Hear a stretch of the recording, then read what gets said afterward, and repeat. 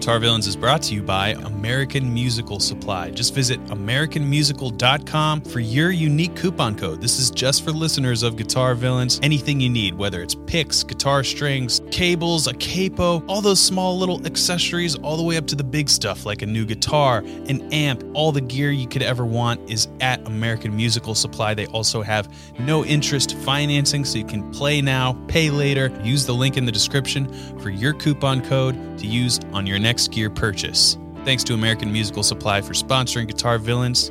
Now let's get to the show. Welcome to episode 4 of season 2 of Guitar Villains. We have somebody very special, somebody who has been highly requested, maybe the most perfect guitar villain yet, Paul Gilbert.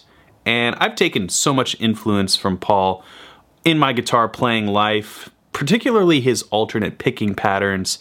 I just have infused certain stylings into my playing, and I'm very grateful for him to have existed to put that out into the ether for me to adapt into my musicianship.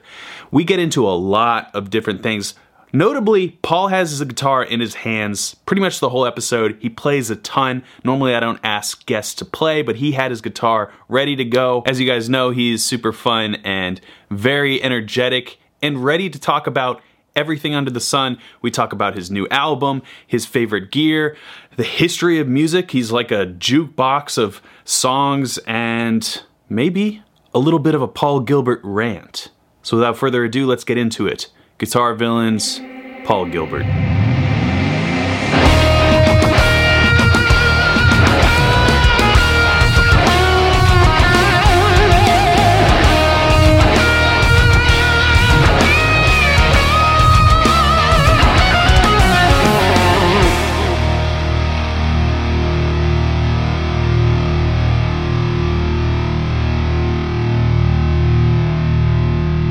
Welcome to Guitar Villains, the show where we deconstruct and decode the guitar.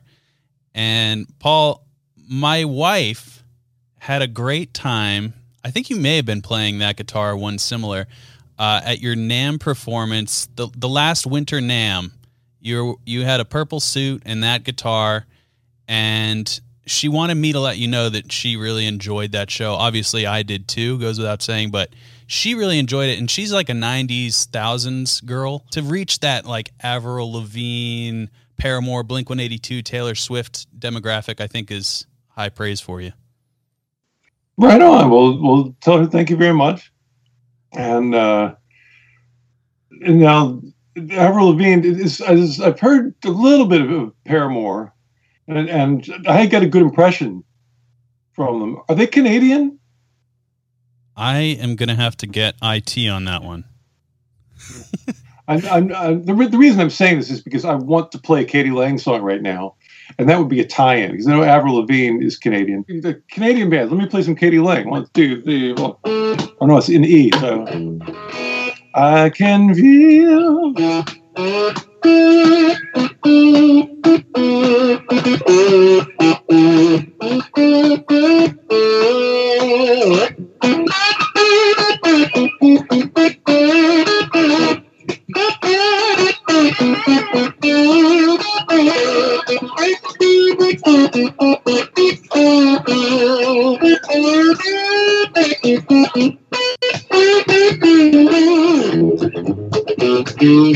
all my troubles with look in my eye. I love that song, and anyway, that's what I'm into lately. Like learning all the vocal melodies that I heard up until now. Yeah, I've seen you play rattle off songs like a jukebox. I know that's one of your many talents. I envy that. I need to. I know a lot of songs. Like if I'm playing the song where you turn on the radio, name the artist, I'm pretty quick with that. But knowing the songs, especially the melodies, that's really key. I admire that about you. Well, the guitars, the things that we learn as guitar players, we learn things where the first finger gets to stay in the same place the whole time. Mm. And our first finger just gets to kind of forget. It's just like, stay there, don't ever move anywhere except that fret, and you'll be okay. And you can play,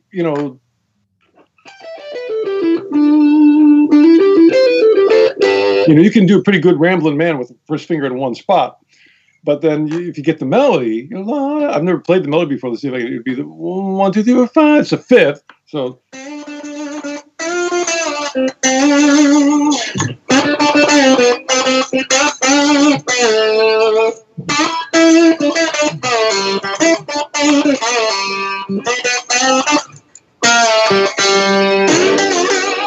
And the fact that I could do that first take is like that. That's what you get when you start learning melody, because the vocalists use the same licks.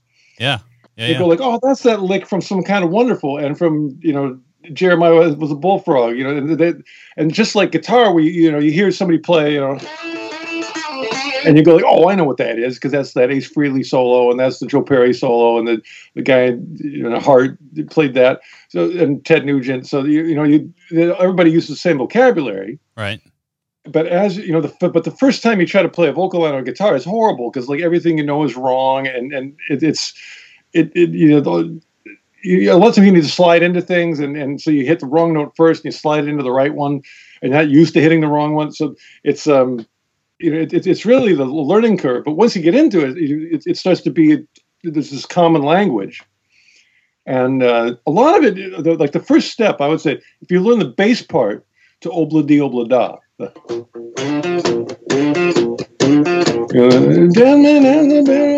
It's just all over the place. You're gonna have back to B flat, E flat, and that move is you're playing the root. You slide up to your third, and that slide is everything. Like all the cool singers slide into their thirds, and so you got to, whether you bend it or slide it, with a slide or your finger, you got to be able to find that stuff. And that's and really all the best blues guitar players do that anyway. But a lot of people, have this thing like, oh, I don't like blues, it's too whatever, so I'm only going to play scales. And it's really hard to find. If you just learn obla di obla da bass line and play like 3 times, you'll be so much forward you won't believe it. Good advice. The coffee's kicking in. Woohoo! No, this is great. This is the most I've learned in the intro of this podcast yet. So I'm glad you. The thing is, like, I have a lot of hearing loss. When you talk to a person who has hearing loss, all they do is talk because they're scared to listen because they know they can't hear. Well, this is a good forum for that. So you're in the right place. The show, I've got you on a fader, so whenever you talk, I can crank you way up. Oh, beautiful. Great. So the show is called Guitar Villains because I think villains are cooler than heroes. And I've always found the characters are deeper, more memorable. And I want to ask you, out of all the movie or comic book supervillains out there, would you say you identify with any of them? It doesn't have to be their evil ways. It can be, some of the parallel, because villains and heroes, they have a lot of parallels aside from, their devious plots versus protecting the earth. So is there anybody that you particularly identify with, whether it's purely image or... Well, my son he was watching Lego Batman the other night. Oh, okay. And I was surprised because I thought a Lego version is going to be lame. Oh no, the Lego's great. It was really funny. Like it was to me, I've enjoyed it way more than the regular Batman. Yeah. And the dialogue with the Joker, I'm actually, the Joker to me kind of grosses me out a little bit. Like it's just a lot of makeup. Right. On the real one, and too much makeup on anybody is just sort of, yeah. But anyway, he was Lego Joker, and like nobody would be. He was trying to scare people and be a bad guy, and everybody was like, Batman's coming. I'm not worried about you. And then finally, when Batman did come, Batman's like, you're not really my worst enemy, at all, And the Joker was like really getting upset because nobody was getting scared enough or worried enough about him. Mm-hmm. He was losing his mojo. Well, you definitely have the right guitar for the Joker. I didn't even think about that. We've had a couple Jokers on this podcast already. I'm not going to go there because I have my thoughts for you. I think, now stay with me here, Mechagodzilla. Because the thing about Mechagodzilla is that he has all the powers of Godzilla, but he has some special characteristics from other monsters too. Like his feet, which resemble Ghidorah's, and the metal drill on the tip of his tail, which is obviously an Apex modification. And bringing this into the guitar world, this is a lot like you. At your core, I think you're an absolute beast of a guitarist, and you've made the most of awesome influences like Jimmy Page, Eddie Van Halen, Yngwie Malmsteen, Gary Moore. But you've got your own special appointments that kind of make you perhaps the most unstoppable force in the universe. With your unbelievable alternate picking, legato combinations, your sense of melody across multiple octaves, and most importantly, in my opinion, rhythmic pocket and attention to tone and feeling. So you're pretty scary in the coolest way, just like Mechagodzilla. You've also made countless fine people of Japan scream at you in awe. And I think you're a pretty tall guy, and Mechagodzilla's freaking tall. So that's what I think. You're a supervillain doppelganger. Well, I'll take that. Well, you thought that through, and I'll accept that compliment. That's wonderful. I'm not nearly as familiar with Mechagodzilla, although I like the name. I mean, Godzilla on its own is good. You add a mega or a mecha to it, that sounds even better. The only other one that comes to mind, and I don't really know why, other than maybe it's a Japanese thing, is there was a show called Captain Ultra that I don't think it was ever played. I mean, like Ultraman, when I was a kid, Ultraman would be played in America with English subtitles. It was originally a Japanese show. But I never saw Captain Ultra until I actually lived in Japan and saw some reruns for it there. And the villains kind of looked like people dressed up in a broccoli suit. And you know, it was all in Japanese, so I really couldn't understand what was going on. But there was like the characters were kind of like a prototypical Lost in Space, like a handsome captain and kind of a hot female sidekick, and maybe another, like there was a Robin to his Batman, kind of a sidekick guy, and then kind of like a weird alien creature, but they was friendly, and they would battle the alien broccoli creatures, and they won. They were the good guys. They won, and that was the end of the episode. And I thought, well, what's going to happen next? The next episode, and it was just the same thing. The aliens were always the same, and that surprised me because usually, Star Trek or something, you get a different alien every episode. Yeah. But in Captain Ultra, the alien was always the alien broccoli suit people. And I don't really know that it doesn't answer the question at all, but that's what came to my head, so I said it. No, I get it. It's also, maybe it's like a Japanese... The reason I said that was just because I wanted to introduce people to Captain Ultra. I thought, rather than just talking about something people already know about, why not introduce... So I imagine most people have not seen Captain Ultra and the people in the alien broccoli marauders. Yeah, shout out Captain Ultra. Check it out. I'm sure somebody will be able to find it. So first things first, Paul, I have a couple softball lobs for you. I call this segment Burning Questions.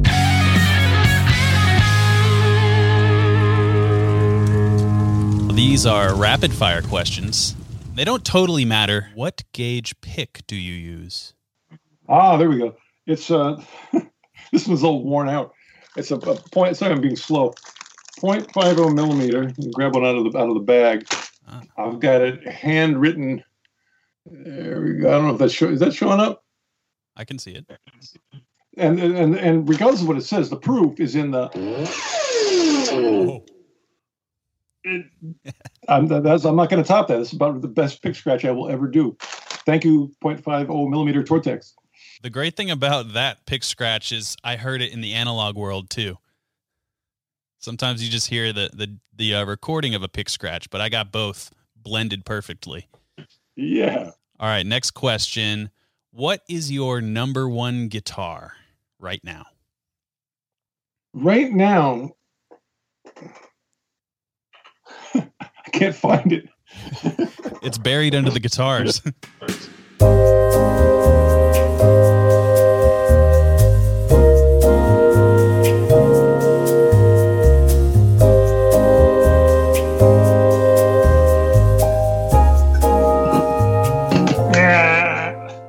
I got this on Reverb for like $400. Maybe it was with shipping, it was a little more. It's an Ibanez Roadstar, the RS525. I didn't even know. I'd never seen it before, but I've been researching the older ones. It's just a purple and pink finish is awesome, and it's really. It's not a guitar that feels like, oh, this is a Cadillac, well built. I mean, everything I mean makes it great, but like my Fireman feels like a way higher quality instrument. But there's something about this. The tone is great. I mean, I put the Marzios in. It's got a Fred and a Super 2. But you know what I think I like about it is the things that I kind of like fix myself because I'm just proud that I could repair it. Yeah. And one is I rewired it to have just a single volume knob. So these two are dead. And this was a hole because I didn't want the volume knob here because I can't get to it and it gets in the way. So I took some double-sided tape and I just taped on this knob, which is connected to nothing. But it looks cool. And this knob is the volume. And this one does nothing. And then I got a switch that works. And, I got the soldering gun and soldered it myself. And the other thing is if you get a hat that's a little bit too big, you can get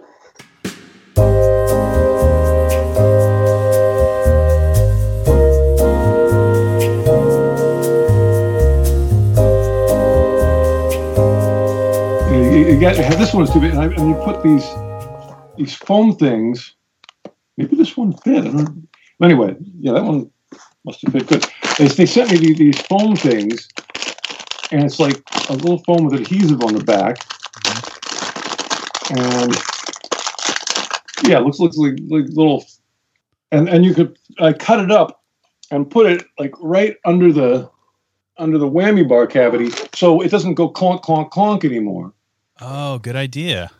Yeah, and I put on the locking tuners myself. I didn't do a very good job. There's like you have to measure for the little thing that keeps it from rotating, and I got it close enough, but it I didn't drill that well. So the only thing that's holding them in there is just that it's screwed on tight. But even with that flaw and the fact that it used to have a locking nut. It's still, I mean, if I set it up in advance, it tends to stay in tune pretty well, and it sounds good. It just looks good. It looks good on Skype. It looks awesome. I thought it was like a JS when you brought it out, and then I saw the headstock. So you're kind of into vintage Ibanez right now. Is that your Ibanez? I put my slide magnet, got that on there, so I can do some Mr. Big,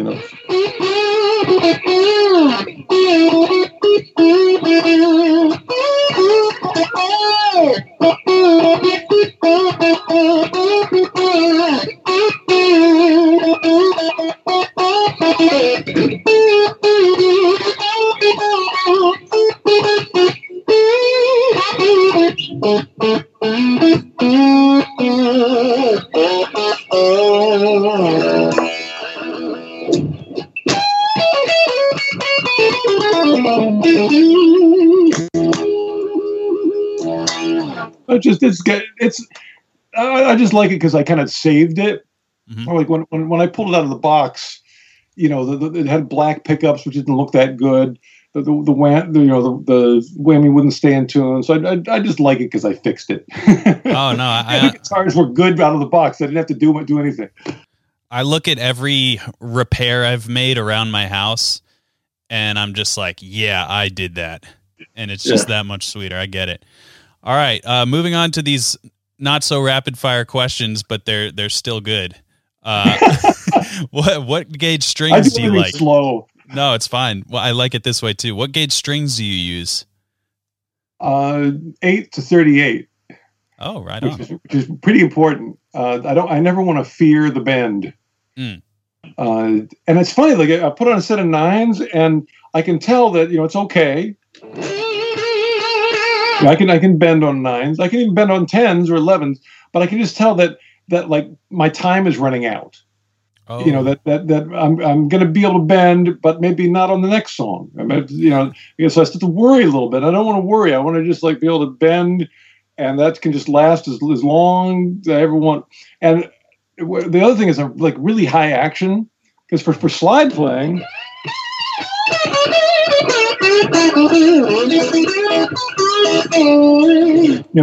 You want high action for that. But usually when people think about sludge, like, oh, I got to put 13s on. Yeah. And the strings don't really need to be thick. You just have to have high action. That's good for bending, too, because you can get a grip on it better. So the only thing, high action is not great for strumming bar chords. But I never do that anymore, so that's all right. And and I guess if you happen to do like fast legato all day, but because it's eighths,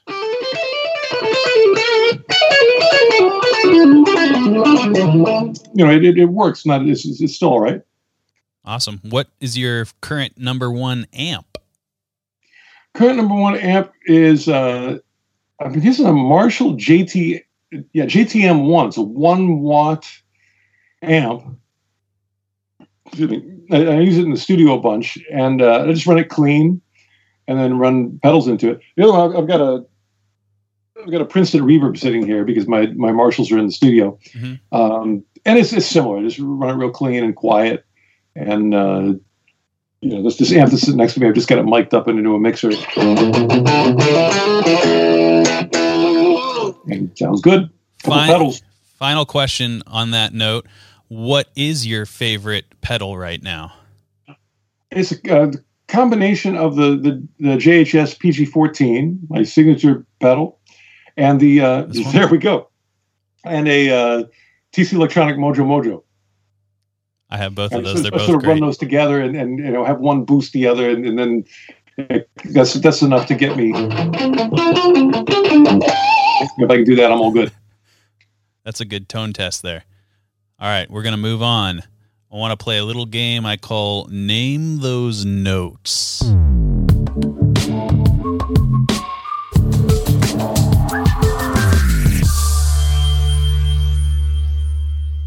I'll play you a quick sequence of guitar notes that you have recorded over the years. And you have to tell me what song these notes come from. I'll do my best. Okay. So we'll start with something easy that I think you'll get, and then we'll get progressively harder. Here are the first notes.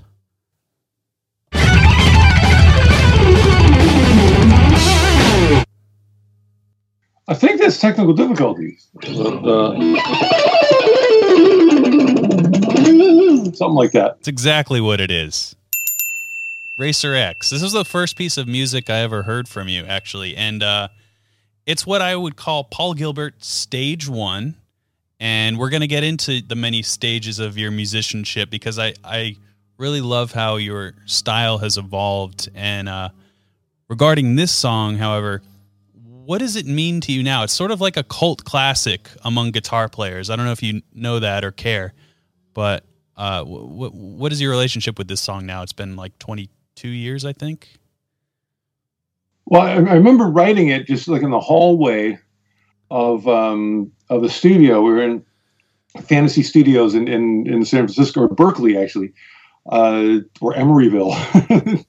And, back in those days, everything you did in the studio took a long time because it was before computers. So, the engineer would have to go through and fix every snare drum by hand and make it sound like an explosion because that was what you had to do back then. And so I didn't want to bug anybody. So I was just in the hallway, without an amp. And I remember coming up with that thing. And then at the time, I was really excited that I could pick fast because I played guitar. I started when I was around 9, and as my playing developed, I started to be able to play some faster things, but they were all left-hand driven. And whenever I would try to pick fast, it just was a mess. I couldn't sync it up to anything. The tone was bad. And I finally just sort of gave up. I was like, I'll just be a legato, I can do the Van Halen Snarly Dog,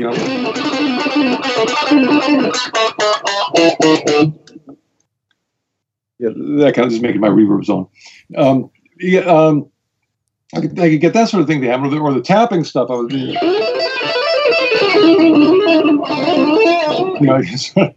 My apologies, but I had those things together a bit. But the picking, I just couldn't do it. And I think it was finally I was playing Electric Eye, the Judas Priest song, in my cover band, and so it had that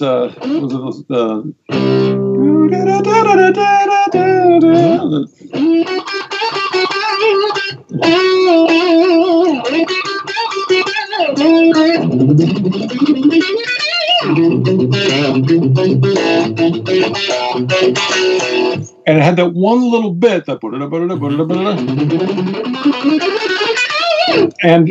and I could barely struggle that thing out, but I did pick everything. I couldn't believe it. I really had given up, and I was holding the pick all weird at the time, and as the tone wasn't great, but it was sort of, for the first time I could kind of reach the pedals of picking. Yeah. And then I got out to LA, and there was a kid that when I was in the Spotlight column, people used to send me letters. You had to print your address in there, and there was one guy from California who was nice enough to find me a couch to sleep on for a week until I found an apartment. And he showed me the lick from the instructional video that I ended up making. That thing, and so and that worked. I couldn't believe it because he played it. I was like, man, what is that? That sounds amazing. And he said, "Oh, it's Al Di Meola lick," and he showed it to me. And I never expected that I'd be able to do it, but somehow it was like the right time in my development to be fed that lick, and I digested it, and it worked. And so I was so excited about it because, again, I had just given up hope, and also like, I'm done. That's me. Look at my hands go. So I was. That's all I would do. Like for that whole year at GIT, I just sit there and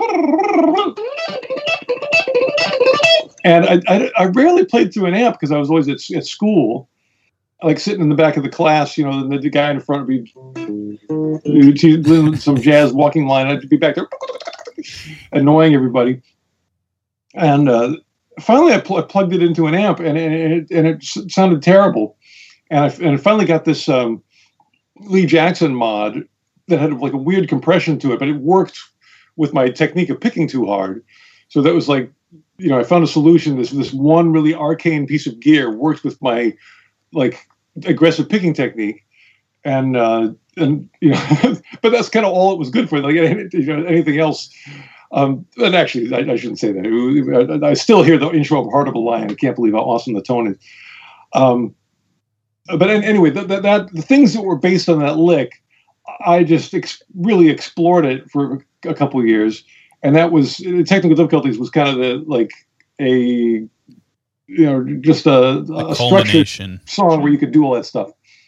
Yeah, it's really funny that you brought up that lick, because I prepared just a little passage with this pedal. I was going to save it for a different part of our conversation, but it feels appropriate right now. Listen to this.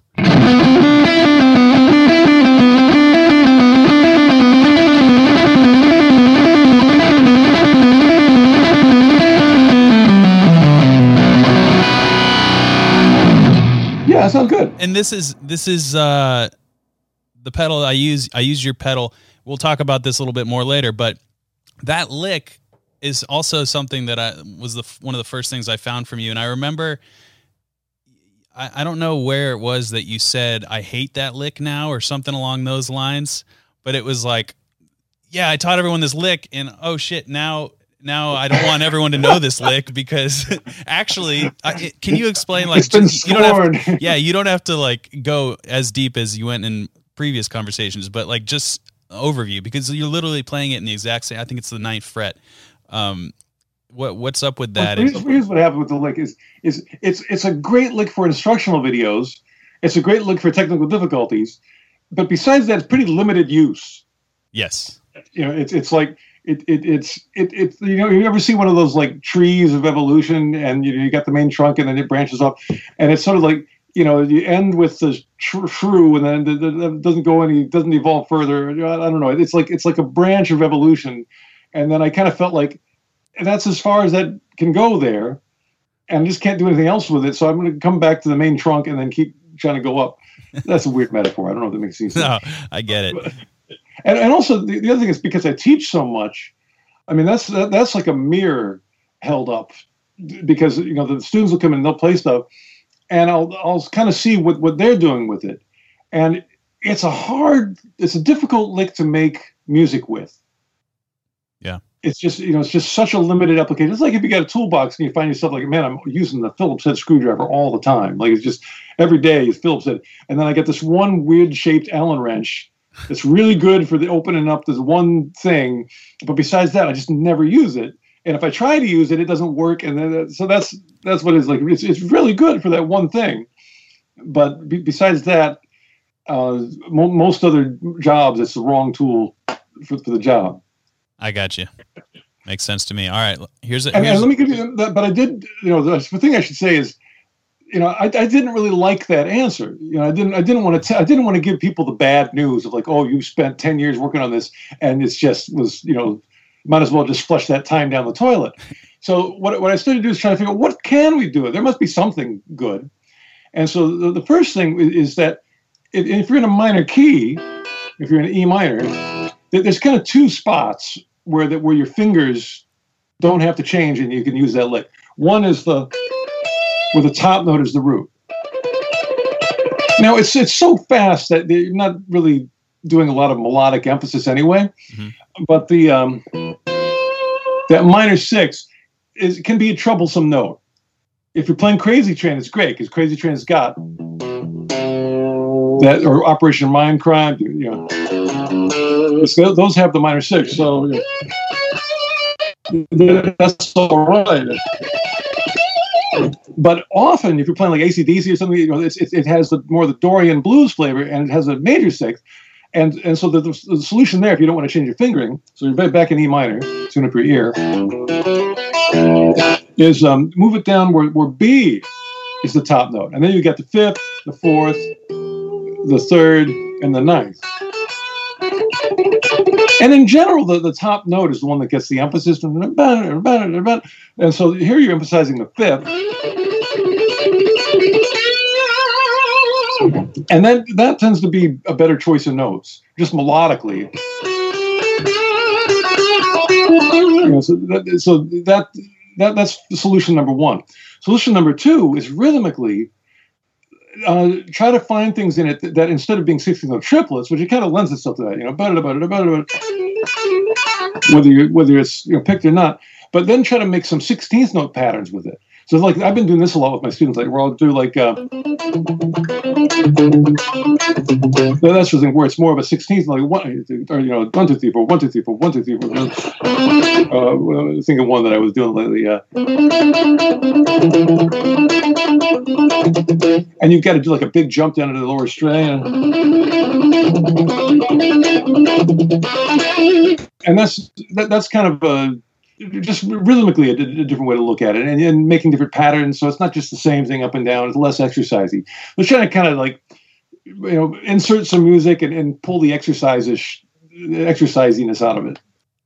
I definitely appreciate the musical side of making exercises feel less like exercises. And one other thing that I discovered from that particular exercise was changing the intervals.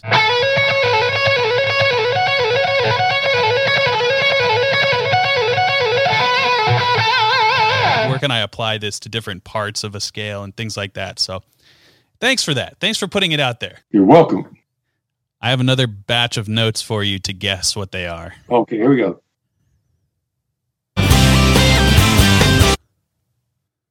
I need that again. Oh, that's I Am Satan, I think. Yes, it is. I can't remember. That was what I on that album. I tuned everything down a whole step. So I remember it being in D, but it probably sounds like it's in C. I think, yeah, that's. I remember I used a Frampton chord. Yep. It was like, "Hey Judy, can you remember how we met? You say you'll never forget, 'cause you love me. And I love you too." I wondered, now, I've never played that on the melody, it's my melody test. If I know it in my head, can I get it out the first take? So, 1, 2, 3, that's the root. And the fifth.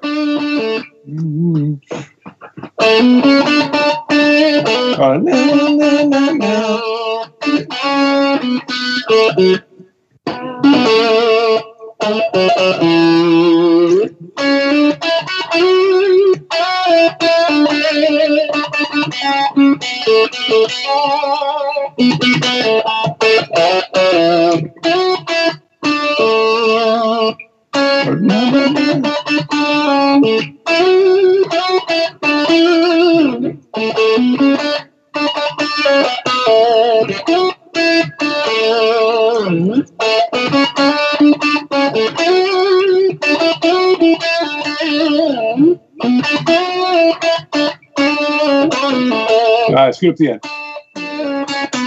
Anyway, we got most of it. Yeah, looking. It actually helped it helped not to look. I was wondering if there were like tabs up there or something. You're like, oh, that's it. That's what it is. I think thinking intervals. yeah, exactly. This is easily one of my. This might be an interesting take, but this is like one of my favorite songs of yours, and it's sort of like if the Beatles and Of Montreal had a baby, and then that baby got really into Rush, but still wanted to preserve its pop songwriting sensibilities. That's like this song. That's a co-write with Linus of Hollywood. Oh, okay. Who's a songwriting genius. I love Linus's writing. He also like saved a Mr. Big album. The one, what was the like the reunion one we did? What If? Which is the album I really like. And we had a bunch of like riff rock, and Linus came in and wrote a bunch of choruses and like made the riff rock into songs. Yeah, it's great, and your voice is just really, really nice on that. I like your voice in that iteration and in the iteration of Everybody Use Your Blinkers. That's also the more gnarly rock and roll sound. Everybody use your goddamn. It's so good to know your signals. Yeah, that's great. Was that inspired by anything, by the way? Is what? Did you get cut off? Is that why you wrote that song? I used to live in the Hollywood, like at the very beginning of the Hollywood Hills, and all the tourists were trying to find the Hollywood sign, and they would just park, and you know, they're like looking. This is sort of a little bit pre-GPS, so people, I don't know, still had a map or something, and people would just stop on the street. And they wouldn't have the, you know, it's like, are they going to park or what are they? I wouldn't know what they were going to do. And so it's like, is it safe to go around them? And it was like every day I would be coming home to my house and there'd be people, you know, trying to find the Hollywood sign. They just, you know, they'd be in the middle of the street, not moving or moving real slow. And so it was, you know, basically LA traffic, but especially Hollywood Hills sign finders. I got you. Makes sense. All right. Next. And it's fun. I'm hoping that I get some credit in inventing a new style of music called cantankerous rock. That might be the most cantankerous rock song of all. You've done it. You've invented a new genre. Well, the Atmosphere in the Moon is pretty cantankerous. It's like I'm so annoyed at young people that I want to just leave the planet. Well, I'll let you expand on that in a minute. Let's get to another group of notes. And we're getting a little bit more difficult and obscure, but I think you'll still be all right. Here we go.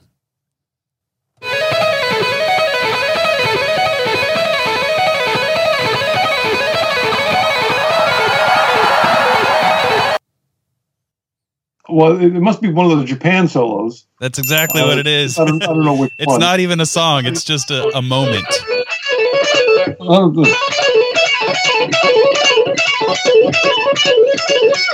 Somebody showed me that lick. I can't remember. It wasn't. I didn't invent that one.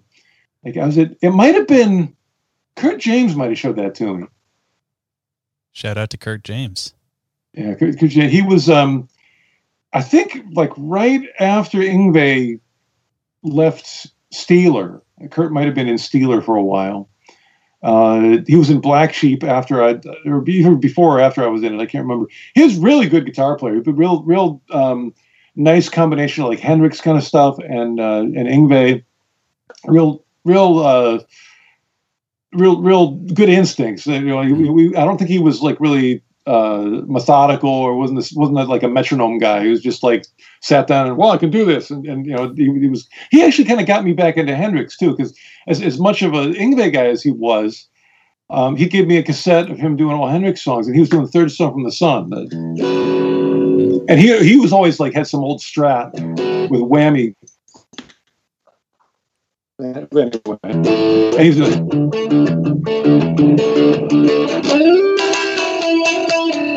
and I when I heard him do it, suddenly all the guitar parts kind of made sense to me.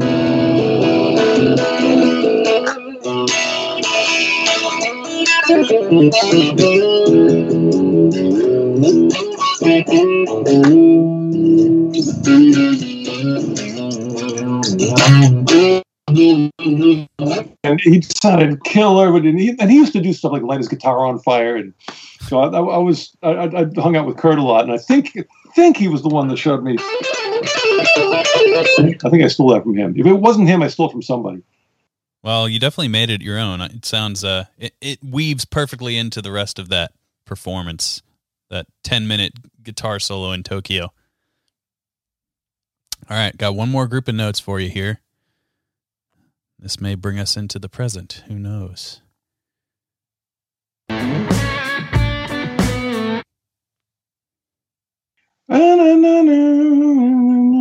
Oh, that's probably from the JHS thing. We're doing Running with the Devil. Yes, it is. And man, that was challenging.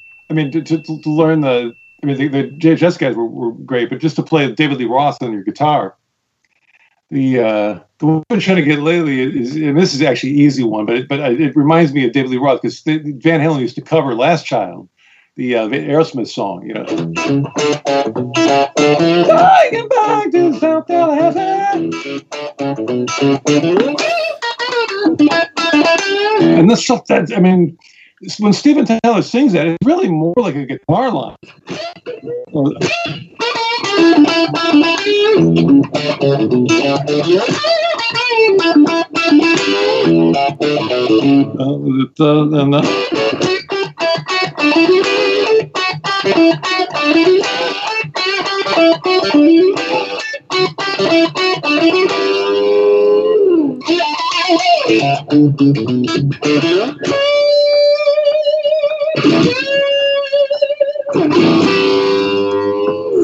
And the guitar solo is just killer.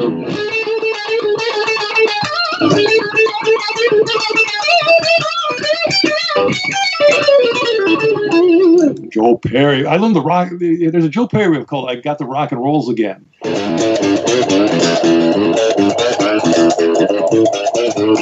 was learning that the other day. I love it's anyway. My apologies. I get on these tangents. No, you don't. I love it. It is Slide. I haven't always associated you with Slide, but it's definitely something you've brought to the forefront over the past at least couple of years, if not longer. Is that a conscious effort? And I want to use this as a bridge to kind of talk about your arc, because I think you started as, obviously you're doing a lot of the Shrapnel style stuff in the earlier 80s or late 80s, whatever.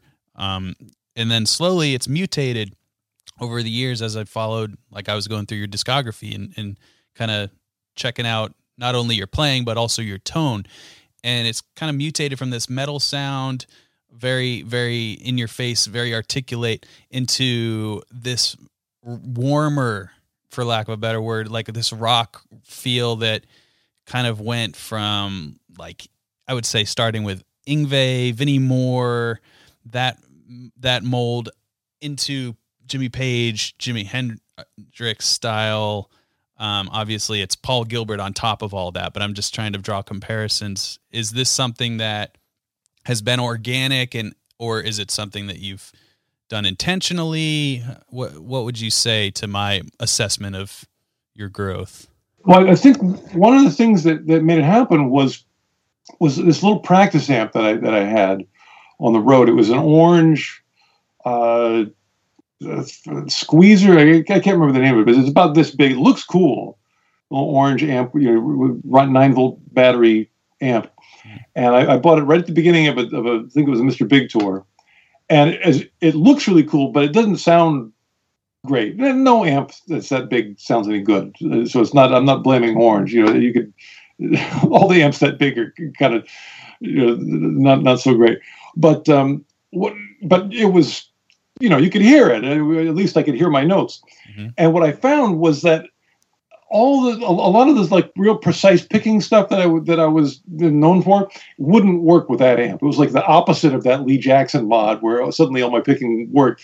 This was like the picking killer. I tried to just like everything I did with fast picking sounded bad. But if I played Mississippi Queen by Leslie West or Mountain, that sounded pretty good through that little amp. So if I just went like.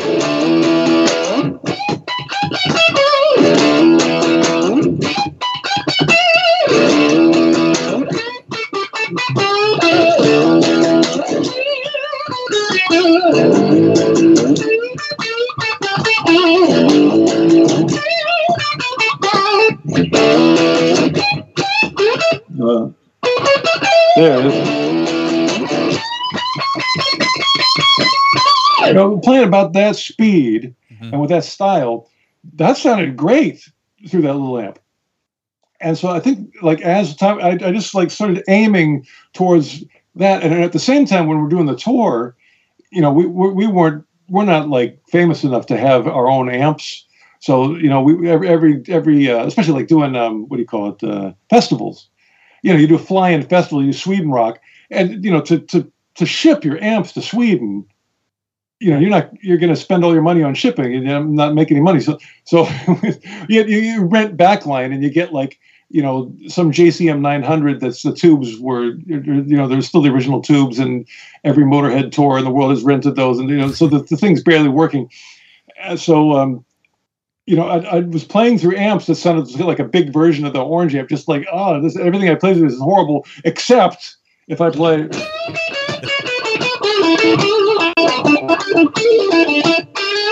Like somehow that will work. That will, like, no matter how crappy the amp is, that lick will still sound good.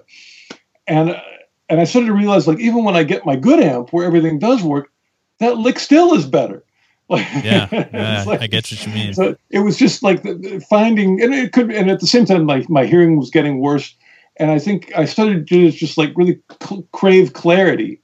And so sometimes if everything's perfect and the planets are aligned, I've got the ultimate amp and the right pedals, and even if I'm playing it perfect, it's still like, man, all the fast stuff is just sort of blurry because of my hearing is, I can't hear above 1K. And it's funny, you're talking about my sound being warmer. It's like, well, first of all, I can't tell because I can take the treble knob on my mixer and all the way down, all the way up. I can't tell the difference, but I can hear low frequencies really well. So like my sandbox is like 1K and below. So and like, I mean, I get a sense of treble, but it's more guesswork. It's more like Stevie Wonder deciding what suit he's going to wear. It's like, who knows. But yeah, I would say just trying to be able to hear myself, and also when I play live, a lot of times I just wear earplugs, and so a lot of the faster stuff I just can't hear it. And people ask me like, why don't you use 24 frets? It's like I can't hear those high notes; they're gone. So I tend to like but if I'm brought the slide, if I play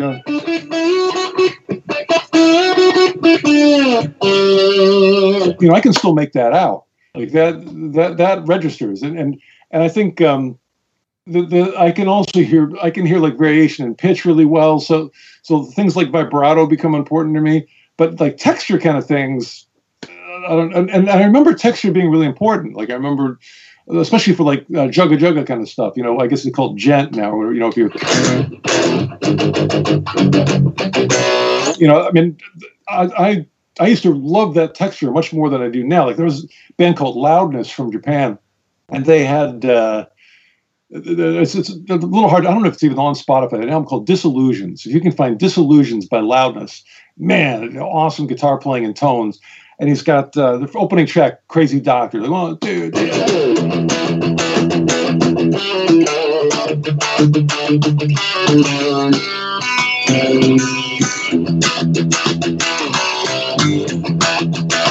And it's where I got like into the night.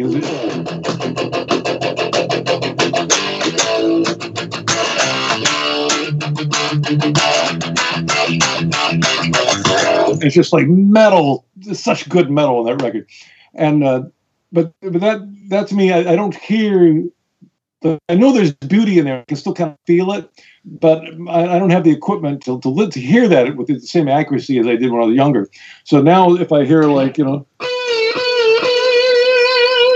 somehow like the vibrato, you know what it is too? Is like it seems like when I watch the people that play my stuff, like the other day, the new single called "Argument About Pie," and there was a guy who posted his performances of it on YouTube. And I was curious because the comments were really good, so I turned it on, and he nailed the shred stuff, perfect.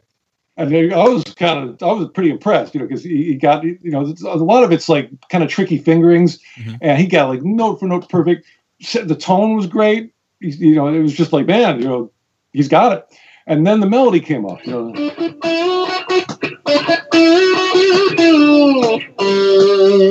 and that's where I got to feel like I'm, I've still got something going on.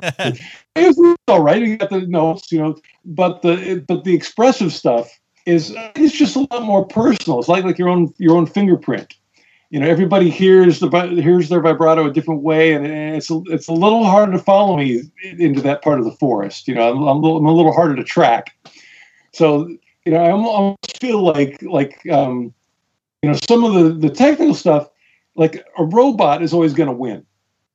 Because you get a lot of sameness. Like the notes are the same tone, and they're the same length. It's like 16th notes, so there's no long and short. It's all the same length, and maybe the same same length, same picking attack, same tone.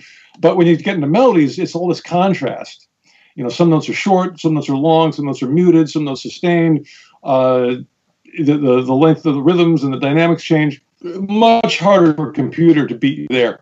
So if I play melody, I feel like I'm a human being and I still got a chance. When I play fast, I feel like the robot might still beat me. Yeah, I've had the privilege to talk to many really great guitar players, and the one common ground I've found is vibrato and intonation. It's just the thing that's overlooked most, especially by players starting out. Like, you look at the attractive, shiny shred thing, if you want to call it that, just group it into that box. But really anything that appears impressive as opposed to sounds impressive. I think an amazing bend, that's always going to hit me a lot harder and is a better measure of a guitar player's skill than how quick they can do something. And that, I'm not that old, but I have been playing for a while, and like I feel like I'm that sort of generational difference between, call it gent or whatever you want to say, where there's flashy shred stuff and then there's feeling and emotion. I don't think those two are separated. I just think on the surface, maybe social media perpetuates people to pay attention to that faster stuff a lot more than if a guy were to post an amazing solo that consists of 7 notes and they're all beautifully, perfectly bent and intonated. I don't know if there's a solution there, but it's just like I feel like I'm in a club. Yeah. Well, I think electric guitar, it's hard to do that. I mean, I can make it easy. I come to my online school and I know how to teach that stuff. Yeah. But for a lot of people, they have a hard time finding. There's a lot of it has to do with hand position, and just like what part of the finger is touching the string is actually a huge deal. But I had an interesting thing happen. I had this one student, and they were playing technical difficulties, trying to do this stuff, and I'm showing them the vibrato stuff, and it's okay. And then they knew I was into melodies, so they decided they were going to play a melody, and they used the whammy bar for vibrato, kind of like surf.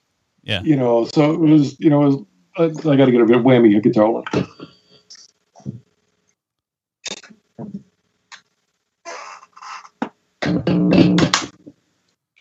So basically it was like, no vibrato at all until you heard the whammy.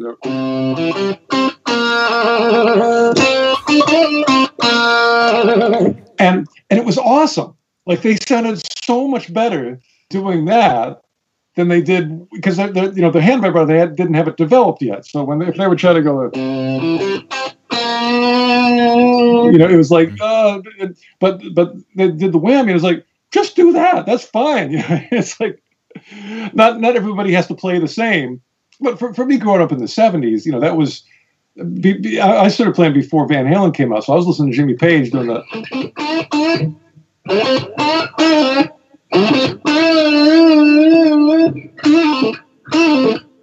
And that was just like, to me, that was it. That was the goal. Or listen to Ace Frehley.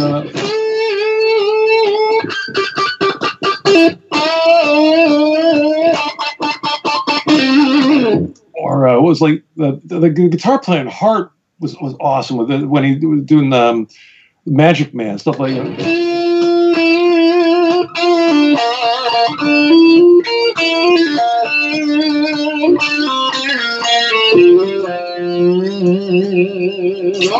That was just, that's all you heard on the radio was all these guys with great vibrato or Dream On.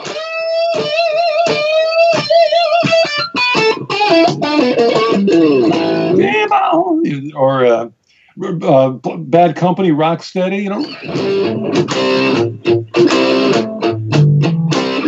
Steady, and that slow, beautiful, or Brian May, of course.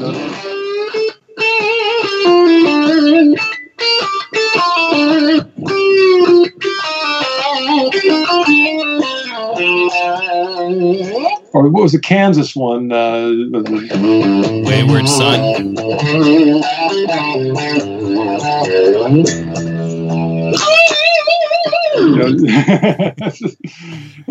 Everybody was doing that. That was ubiquitous. It was just like that was part of the guitar player checklist. And then you get like up to about Metallica, and it became less important. There was a shift in what people were digging. So with Metallica, I don't know the notes, but you have more of this chug, chug, chug, chug, and that becomes the thing that everybody wants, and which is fine. I mean, not all music or guitar playing has to be the same, but you sort of choose your favorites. And to me, growing up in that era, that's what my ear got used to. But it's funny, like how like if you've got a young kid and they do a drawing. It doesn't have to be technically perfect to be cool. Right. It's better if it's not sometimes. If you see like a 4-year-old kid draw a dinosaur, you don't go like, hey, well, it's technically, that leg shouldn't be that long. That's wrong. It's an awesome dinosaur. And to me, some of like the early rock vibrato is kind of like that. You hear like George Harrison with that song, I Got a Feeling. I got a feeling. And then the guitar line is like, it's like real janky, but to me it's I wouldn't change it. It's like he probably had a rap G string too, so it's like you got to give him, back then they hadn't figured out the plain G string yet, and so you got to give them the benefit of the doubt. But there's things like that where rock music is being born by kids that are untrained, other than they're all self-taught and trying to figure out how to do this. And then, Clapton and Hendrix and Beck come along, and then they start playing like grown-ups. It starts being like, man, the dinosaur's starting to really look like a dinosaur.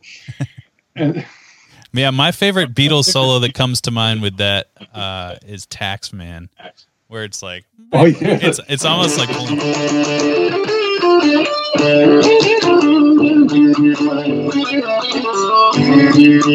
Whatever, I got one.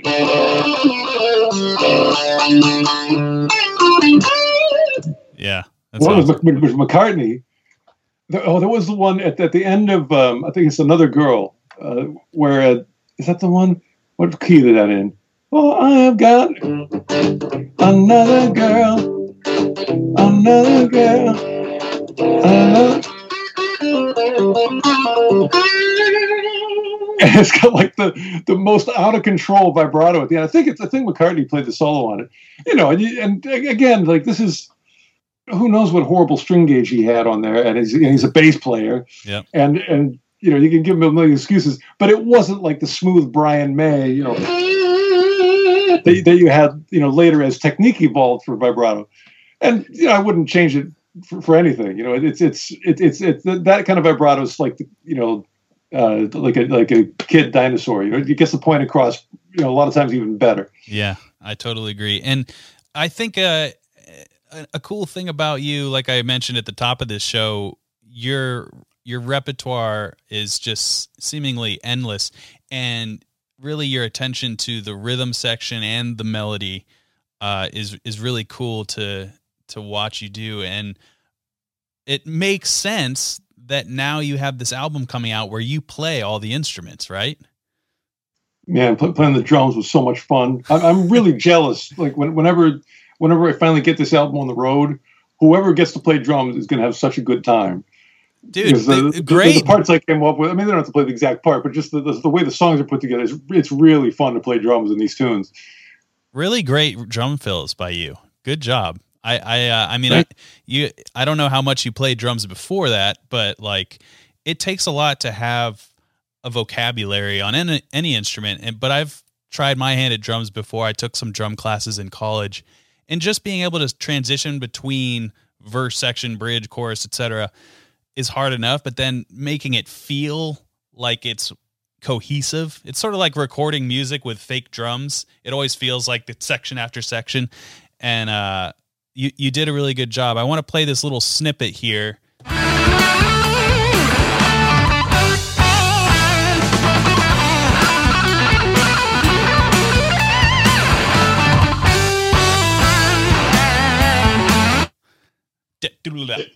I got my biddle up in there. Dude, the biddle bops they're all over the place. I love it all. And I've only, the two singles that have come out are both really awesome. And can you give a little insight as to how that recording process go? Where I assume there was somebody pressing record, but like, how did that whole thing? We had an engineer that helped a lot. Yeah. How did it all come together?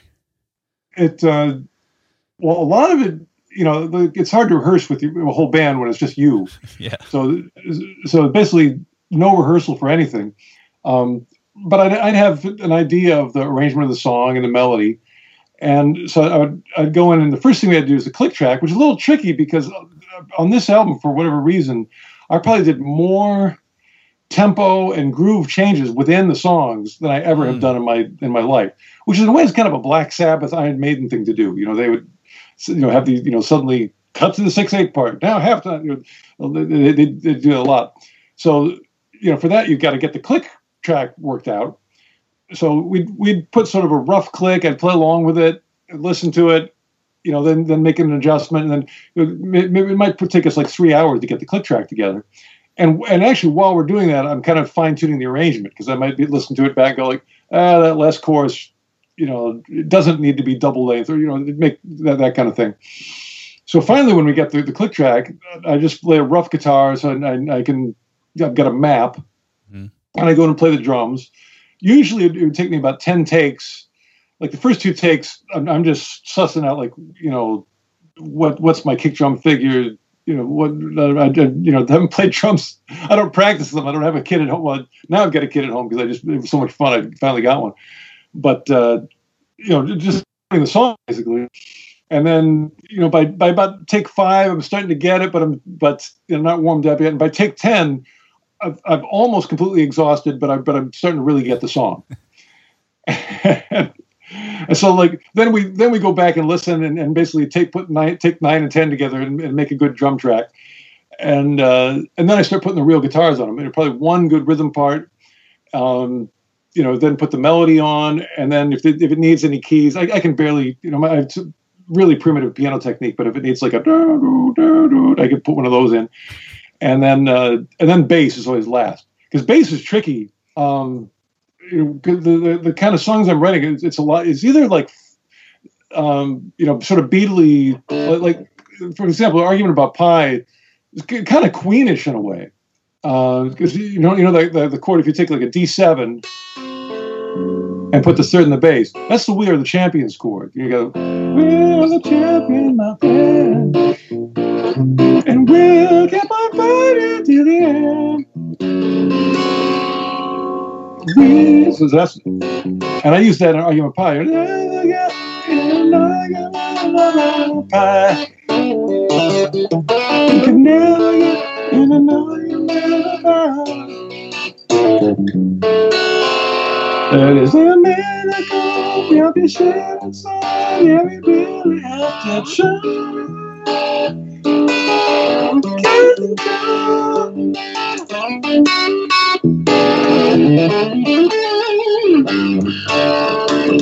Dirty White Boy chord. That's Todd Rundgren. And then 12 Days of Christmas.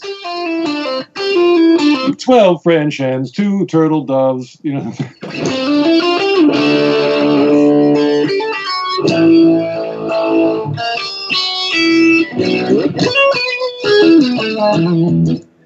So, wait, what was? Oh, the bass part. Yeah, so it's just. I'm not just doing like, you know, Judas Priest. You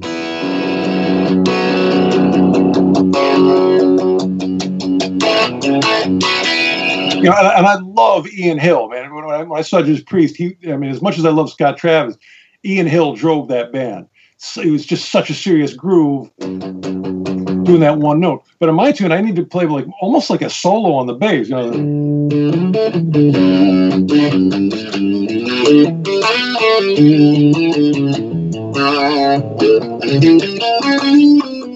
I can't do it now, but it's really like brain intensive because I have to follow the changes and make it, you know, make it work with the song. And so that was like, you know, my that was using up every little ounce of gray matter I have to get those bass parts worked out. Yeah, the bass. And really, they weren't worked out. That was the thing. It was all just like on the fly, and you know, fortunately, you can with Pro Tools you can fix a bad note once in a while. Yeah, I was gonna say a thunderous ovation shook the columns, which was the song that I played there. And Werewolves of Portland, in case I didn't mention the album title, but there are moments where the bass, it's basically those little interludes, like those 2-bar interludes where the guitar and the bass kind of meet up with each other and the bass is real up high and it's like, and then it goes into another groove, which it's not necessarily halftime, but it's just, I call it empty time. The verses of that song where it's very wide open and there's actually points of silence. I always love that in contrast to what happens in the other parts of the song. So I'm looking forward to hearing that, man. It's June 4th is the release date. Is that right? And then you also have your lessons that you teach, and that's sort of like a school, and it's one-on-one as well. The way Artist Works is the Rock Online Guitar School. Mm-hmm. And it works with something that they invented called Video Exchange. And it sounds, well, let me tell you what it is. It's you sign up and you have access to everything. Mm-hmm. Everything being mainly 2 things: the online guitar course, which is, you know, tons and tons of videos that sort of go in order, and you know, from beginner to crazy, and then the Video Exchange archive, which is like over 10,000 videos that I've made. And the way a Video Exchange works is anybody who signed up can send in a video, and it could really have anything. I mean, the school kind of encourages you to keep it connected to the course, but to tell you the truth, I don't care. I just want to hear you play, you know, whatever you got.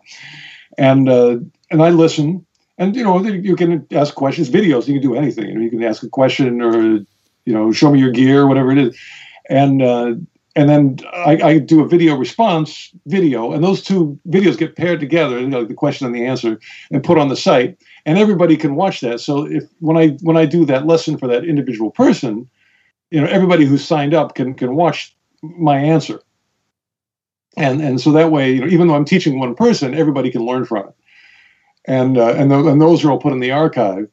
And actually, I would say like everything on the album. My new album, that's not a melody, came from lessons that I gave at that school. Because what happens is, like, I like to teach with musical examples, and pretty much every one of my lessons starts with me counting to 4 and playing a short, you know, 2 or 4 bar riff, and that's the lesson. Then I talk about it and explain it. But I invent that riff to help the student. So if I see the student and they want to learn how to pick, I'll invent a little picking riff. And so, for example, one of the songs, not released, it's called "Hello North Dakota," and it's got a line in it that goes, it's an F sharp minor, and it goes like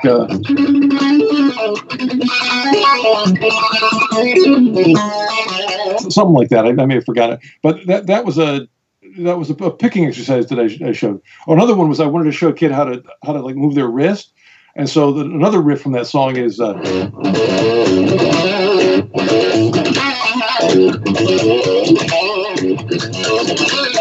they've got to get like way under the guitar and then come up over with a bend, so they got to be able to do this big chip. But after I wrote that riff, I'm like, man, I'm using that for a song. That's a killer riff. So as I do those lessons, I catalog them on my own computer, and I have like a file like 2,000 riffs or those solo ideas that came from teaching, and they all came from those moments of inspiration, and that's what I like. So I use those to kind of fill in the blanks between the melodies that I write. Yeah, it's one of the things that one of the greatest joys I've taken from teaching, other than seeing the light bulb turn on. That's probably like the best moment, but then just selfishly the benefit that I get from teaching, it's like I'm learning while I teach, and you're always kind of exposing yourself to something new without necessarily meaning to do that, and it's one of the great joys of education. So I just get to spend time with people who like music. Yeah, what could be better? So I have one final question for you, Paul. I want to loop in your guitar supervillain alter ego, Mechagodzilla. All right. What do you believe about guitar that most guitar players might think is insane? This could be a hard truth that guitar players need to hear, or something that other players don't. What is it? What do we get on your high horse? Get on your soapbox. Tell the world what they need to rant know. all day. Rant. This is your time. The first thing that comes to mind is that, and I'm speaking to my younger self. I wish someone had told me this earlier. Great. Is that rhythm? It doesn't only mean accompaniment playing on the lower strings. So if rhythm doesn't just mean that you're down here, going. That's one meaning of rhythm. But rhythm it still is a valid concept even when you're playing on the higher strings and you're the soloist.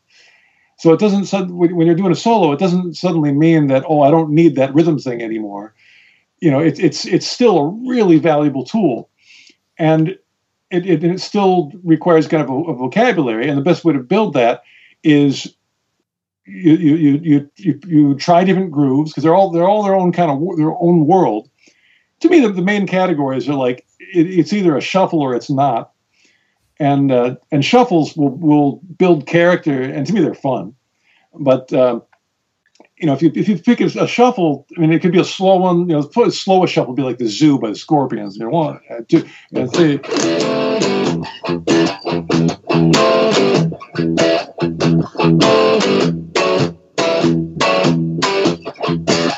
That's like a really slow shuffle, and that's one groove you could develop. So what you're trying to do is like, you got your notes, and then you try to build phrases that have such a strong rhythm in them that a listener could deduce the groove, even if they didn't hear the drummer.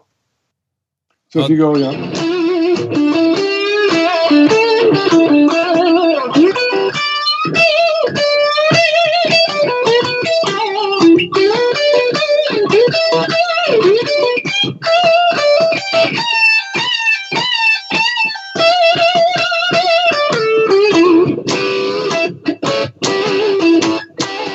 you can tell that that's inside of you. You're communicating that, even with no drums. And as a teenager, I would let the drummer do that, and over the top, I'm going.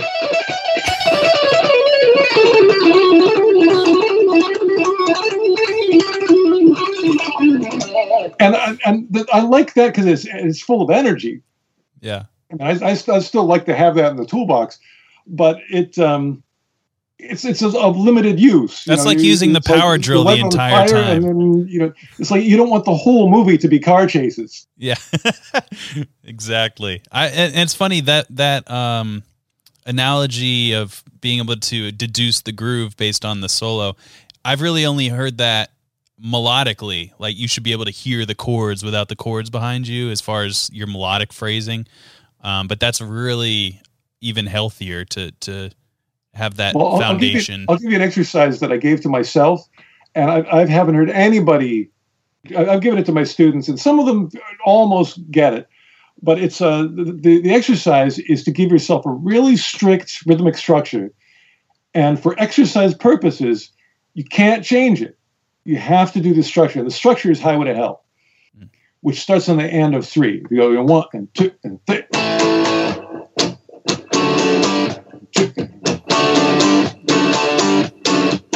And that's very syncopated.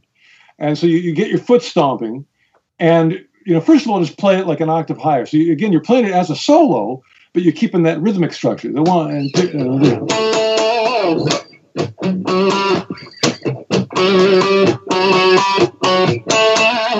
And then you have to internalize that rhythm and put in any notes you want, but don't change the rhythm. You can't add an extra note. You have to like 1 and 2 and 3.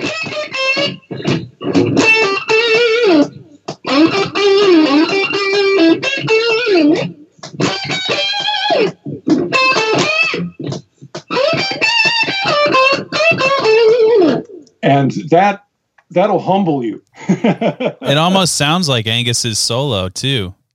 Maybe he was doing that without even realizing it.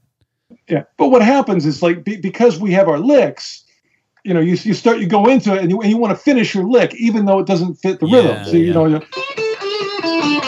but you don't need that many. You only need is da da da, but I've got more notes. It's like it doesn't matter. You have to, and what it does, it helps you come up with endings. Because each of those phrases has an ending, and endings are tricky because an ending means you're emphasizing something, and emphasis is really scary because if you emphasize a weak note, it doesn't feel right. So it really helps in figuring out what to emphasize, what not to emphasize. You real quickly you get a sense of like where the chord tones are, how to land on them in a stylish way as opposed to sound like a robot. And that's like really helpful. The other one is Waiting for the Bus. ZZ Top song, which emphasizes the and of 4. 1 and 2 and 3 and 4 and and you stomp that out. And when you play your solo, you always have to come around and like hit that and of 4. So 1 and 2 and 3 and 4.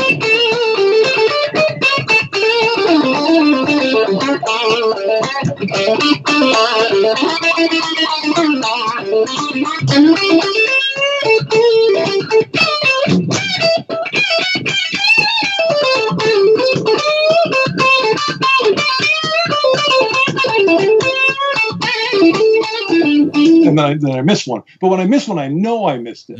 Yeah. And that's the other thing is like my job as a teacher is basically to be an educated set of ears.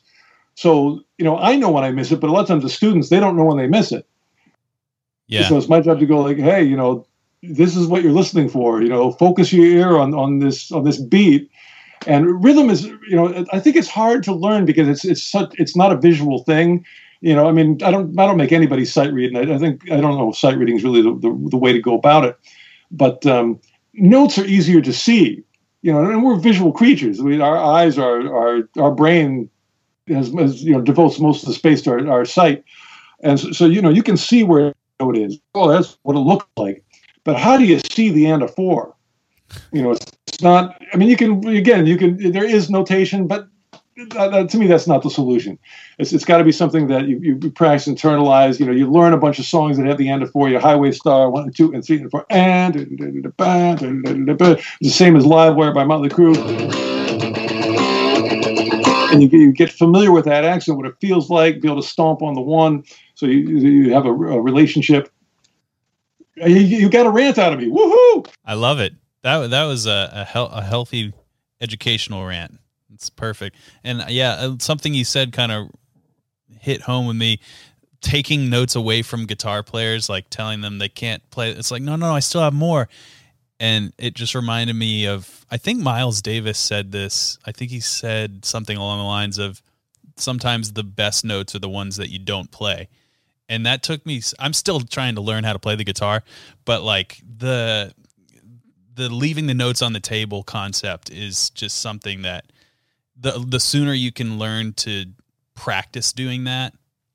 And one of the hardest things, people say, what's the hardest thing you know on guitar? And I'm like, well, I know how to practice. And, there's a difference between sitting down and noodling and actually trying to work something out. And it doesn't have to be monotonous, but it does have to be focused, I think. But yeah, leaving notes on the table, I think is so healthy and good in any musical genre or any instance, but especially guitar solos. So like all that space, it lets you kind of. I'll give you one more thing that's like great for ear training and for playing too. And that is, do blues and pick a note and stay there until you can't stand it. In a blues, you can do that. Like you can play A blues and just play A as your solo. You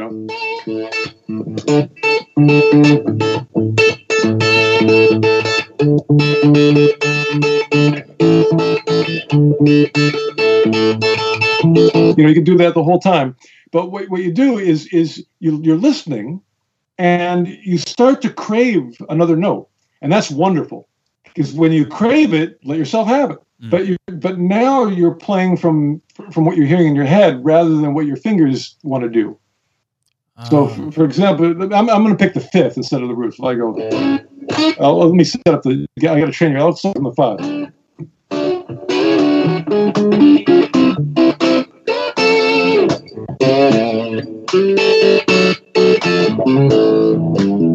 Now I'll play the fifth.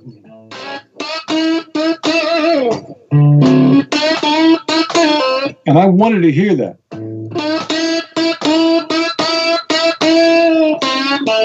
And I wanted to hear, like, I was, because I'm really trying to stand as much, and just I couldn't stand it anymore.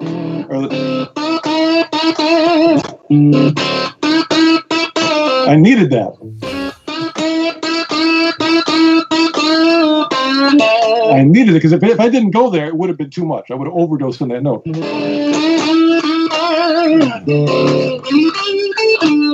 And you start to go like, I can't take this note anymore. It's driving me crazy. And then you ask yourself, well, what else do I want?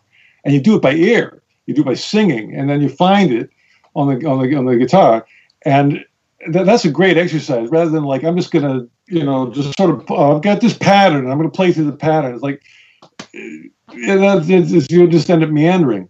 But if you like I can't leave it until I hear, and I'm just craving something else. I'm just gonna eat curry until I can't stand it anymore, and then I've got to have a grapefruit, and then the grapefruit really has meaning. Yeah. Honestly, what you were describing there felt like I was on a diet, and that fifth was my diet. I'm just eating smoothies and kale, and then I resolved down to that third, and I'm just like, oh, there's the ice cream. But you can't have too much of the ice cream, because then the ice cream's not that sweet anymore, and you get huge and fat. Yeah, you can start with the ice cream, but after a while, you're like, geez, I need an orange. Yeah, man. Well, dude, thank you so much for your time and all the insight and education. This has been a great honor to chat with you. As we wind down the show, I'll look forward to. Since you're on Guitar Villains, I'm going to look forward to what treacherous plots you devise next in your musical endeavors. Well, I've got one more thing. When you do future interviews, here's a question that I want you to ask other people. And that is, if you're by yourself in your studio or your practice room, okay, and you're playing, and then unexpectedly somebody walks in, what is it that you wish you were playing that they caught you playing, and you're kind of proud of it? Yep, that's what I was playing. Because that happened to me once. My wife walked in, and this is what I was playing. Or no.